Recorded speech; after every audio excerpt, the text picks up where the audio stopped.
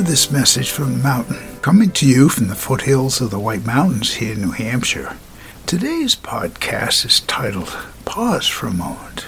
Turn the calendar's page. Yes, just for a moment. Pause. Take a deep breath. Exhale slowly and turn the page of the calendar to February. You have finally made it. We have finally made it.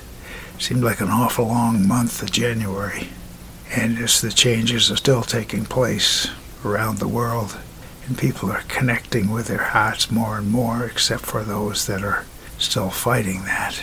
But February is here, and in the weather community, it now is 2 months of winter has passed and 1 month left.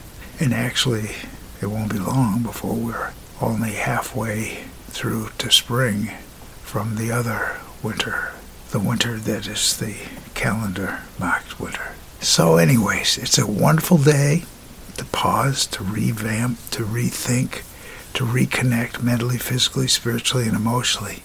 See that excitement now of plans beginning to formulate for the spring and the summer coming together as winter is moving along.